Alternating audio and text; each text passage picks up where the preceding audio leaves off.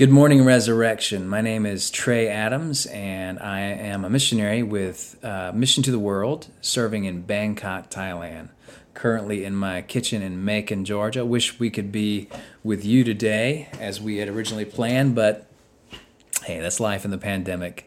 But it is so good to be with you and to share God's Word with you this morning, and I'm thankful for this opportunity. We're going to be looking at Psalm 46 this morning, one of these classic, great passages for times such as these. So if you would, go ahead and turn in the Scriptures to that passage, Psalm 46, and let me pray to open up our time.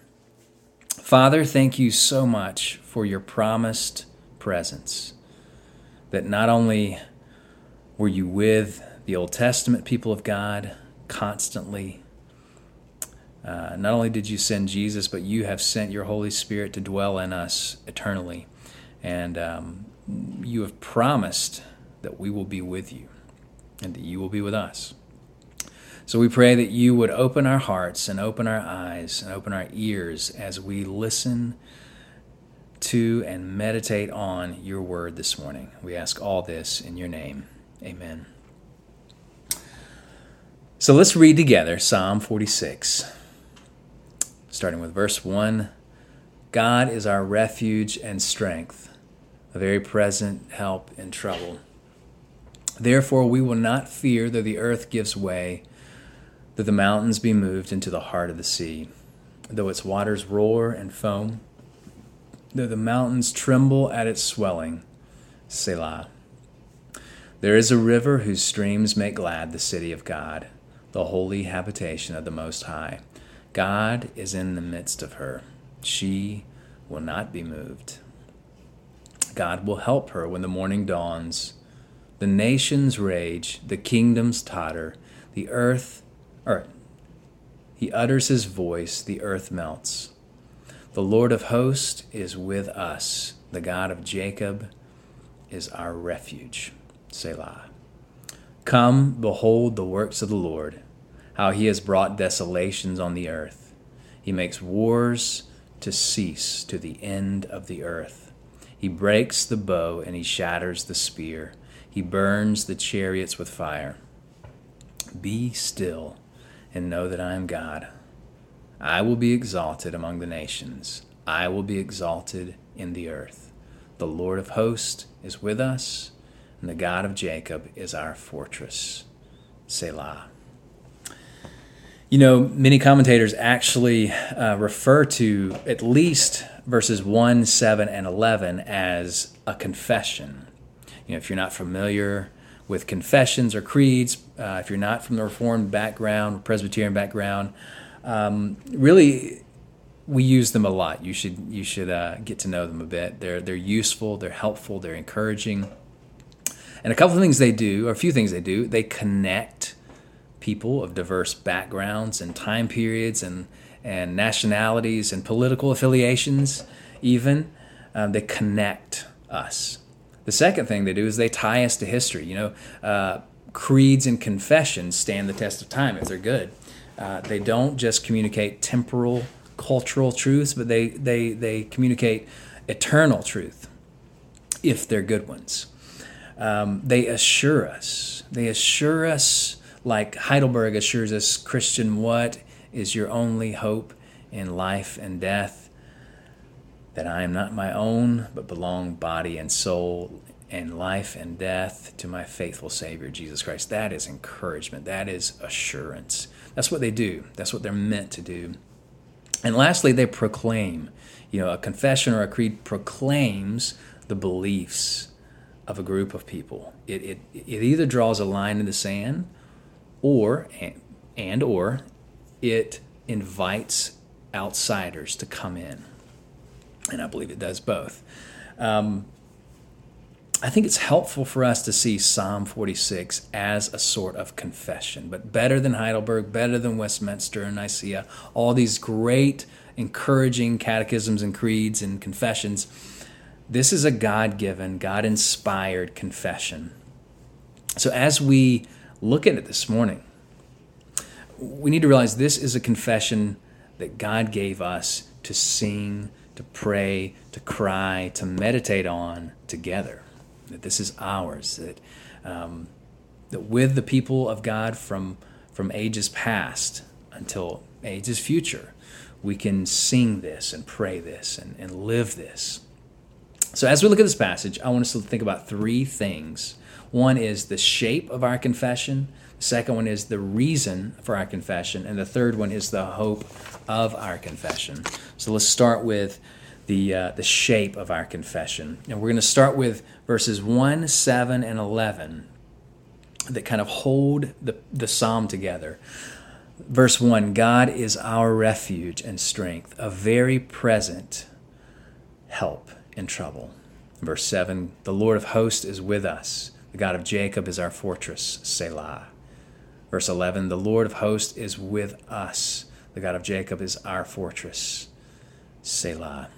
If you will, think about a Big Mac and the bun on a Big Mac. You have that top, and don't act like you haven't eaten a Big Mac. Everybody loves Big Macs. But the top bun with the sesame seeds, that's verse 1. Then there's the middle one and the bottom one. They're the same kind of bun. That's like verse 7 and 11.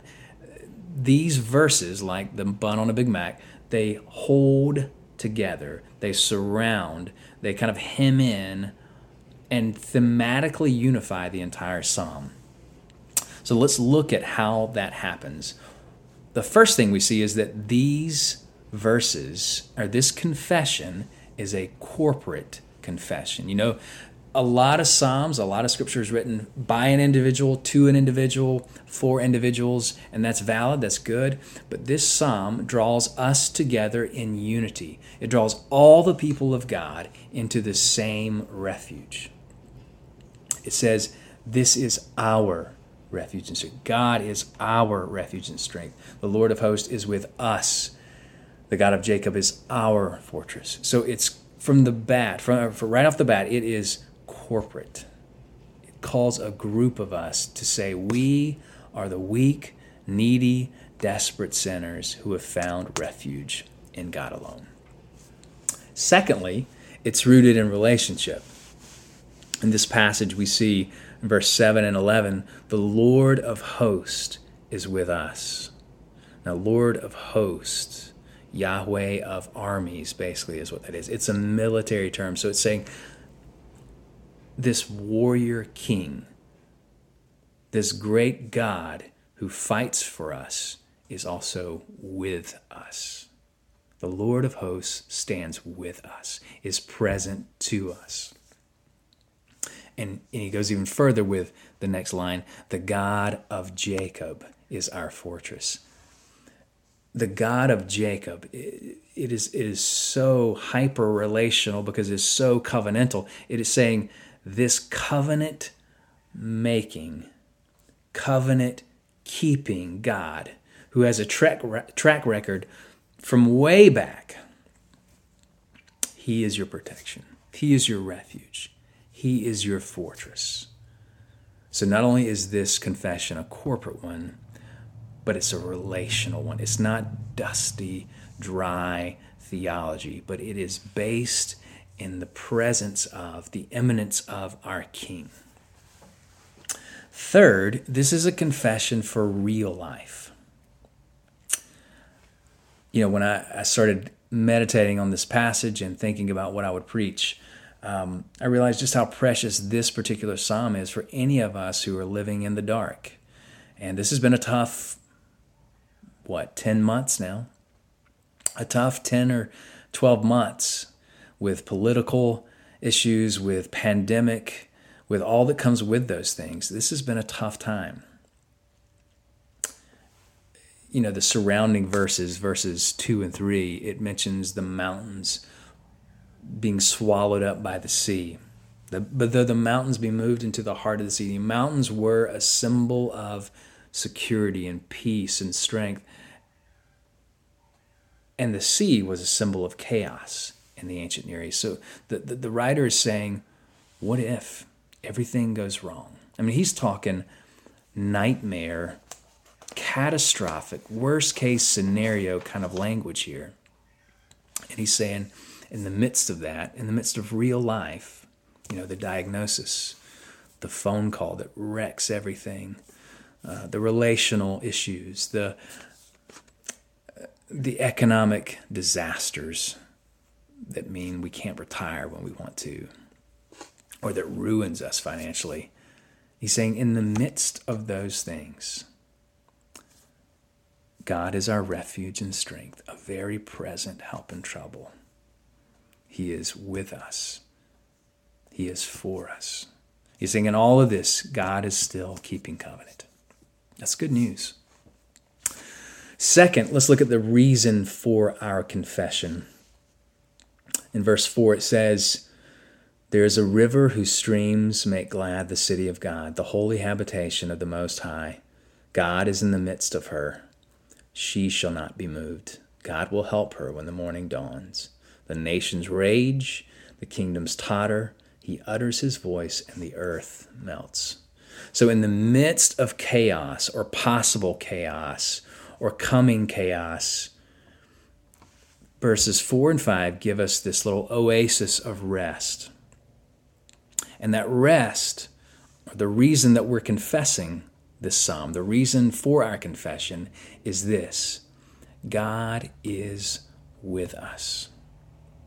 God is with us. One of the most immediate and obvious reasons for our confession is that, and we've already mentioned this, that God is near his people. His nearness, his immanence. You see, this is the heart of biblical faith. This is all throughout the scriptures. It's kind of who he is. It's what he does. He draws near to his people.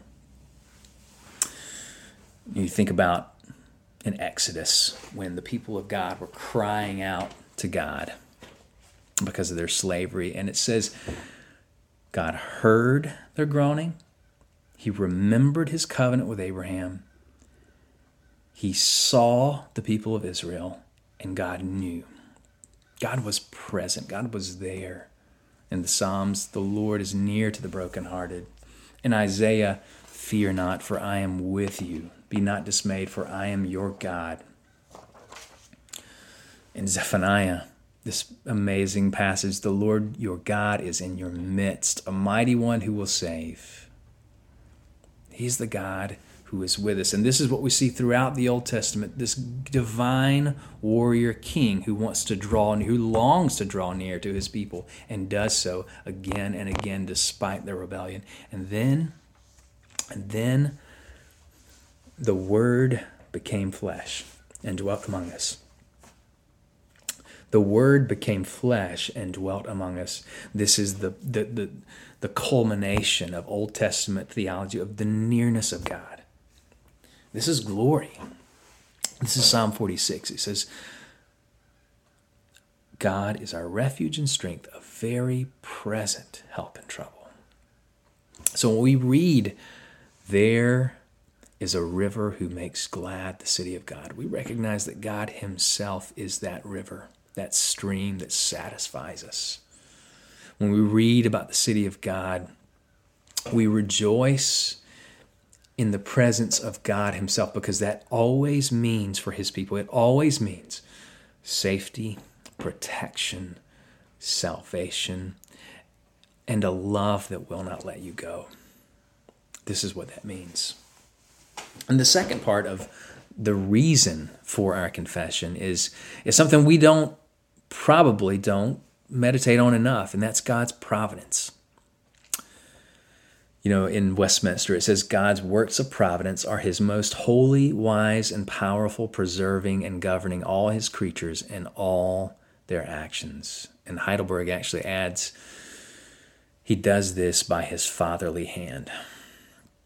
Let me tell you a personal story of this. Back in 2017, we moved to Chiang Mai, Thailand, and started to partner with a Thai national to plant a new church in Chiang Mai. And we wanted to plant a gospel-centered missional church there in the heart of the city.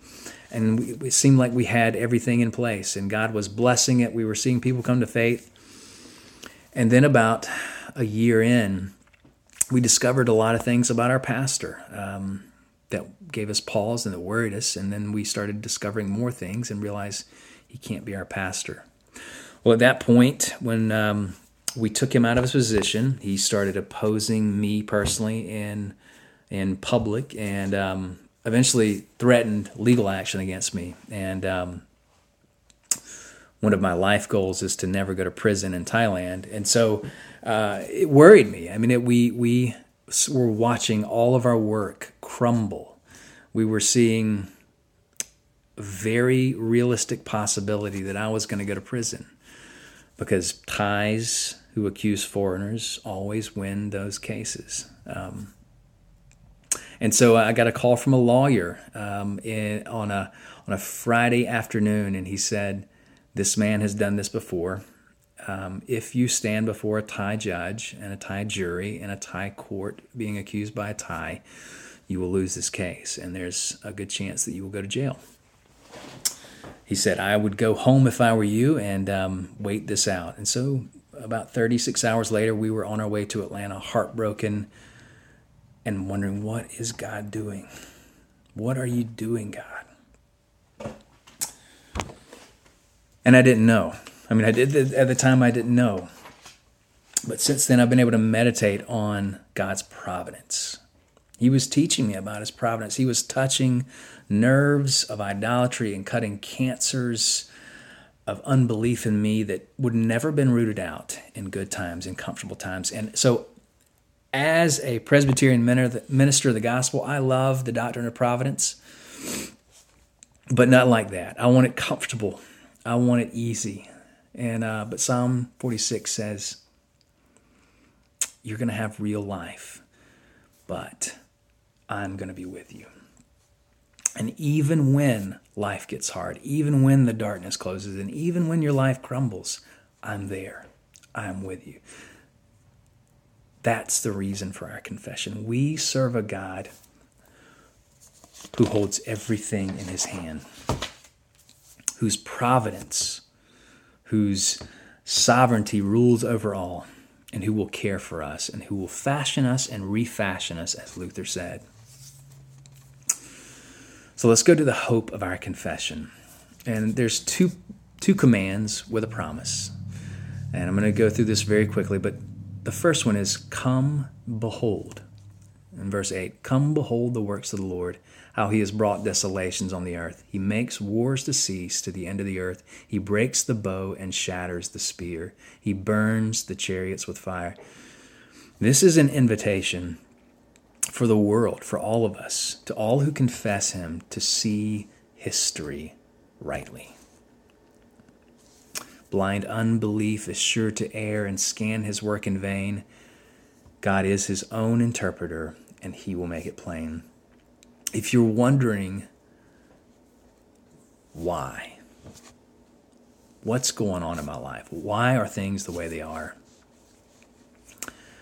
I'd ask you to come and behold Jesus. Come and behold the works of God. Look outward to God. Look at the works, the mighty works of God. Look inward to the buttons he's pressing, to the idols that he's messing with in your life. Look forward. This is eschatological. This is future. It says God will make wars to cease. He will bring peace. Look to Christ for refuge. Look only to God for refuge. I just read a quote from Keller where he said, we can find refuge in Christ, but we can't find refuge from Christ. This is the kind of God we serve. Refuge is only in him. We must look to him for that. And then the last command with a promise here is, be still. When we're thinking about the hope of our confession, as we sing and pray and cry, Psalm 46, the command is, be still and know that I am God. When we were going through the junk that happened in Thailand last year, and we didn't know whether I would be in prison, we didn't know what was going to happen. This passage, I think, kept me sane, and it reminded me, be still, stop. Take your hands off, relax your grip. This isn't your battle. And if I had time, I would quote the song, the great song, A Mighty Fortress is Our God. he must win the battle. So, Christian, let us rejoice that we have such a great hope, that we have such a great confession. God is our refuge and strength, a very present help in times of trouble. Let us look to him. Let us behold him. Behold Jesus, who is our refuge and strength. Let's pray. Father, thank you so much for your truth, for your word, for the way that you lead us, for the way that you care for us, for the refuge you give us. Help us to be still. Help us to get still in you. Help us to look to you for refuge, and help us to rest in you. In Christ's name, amen.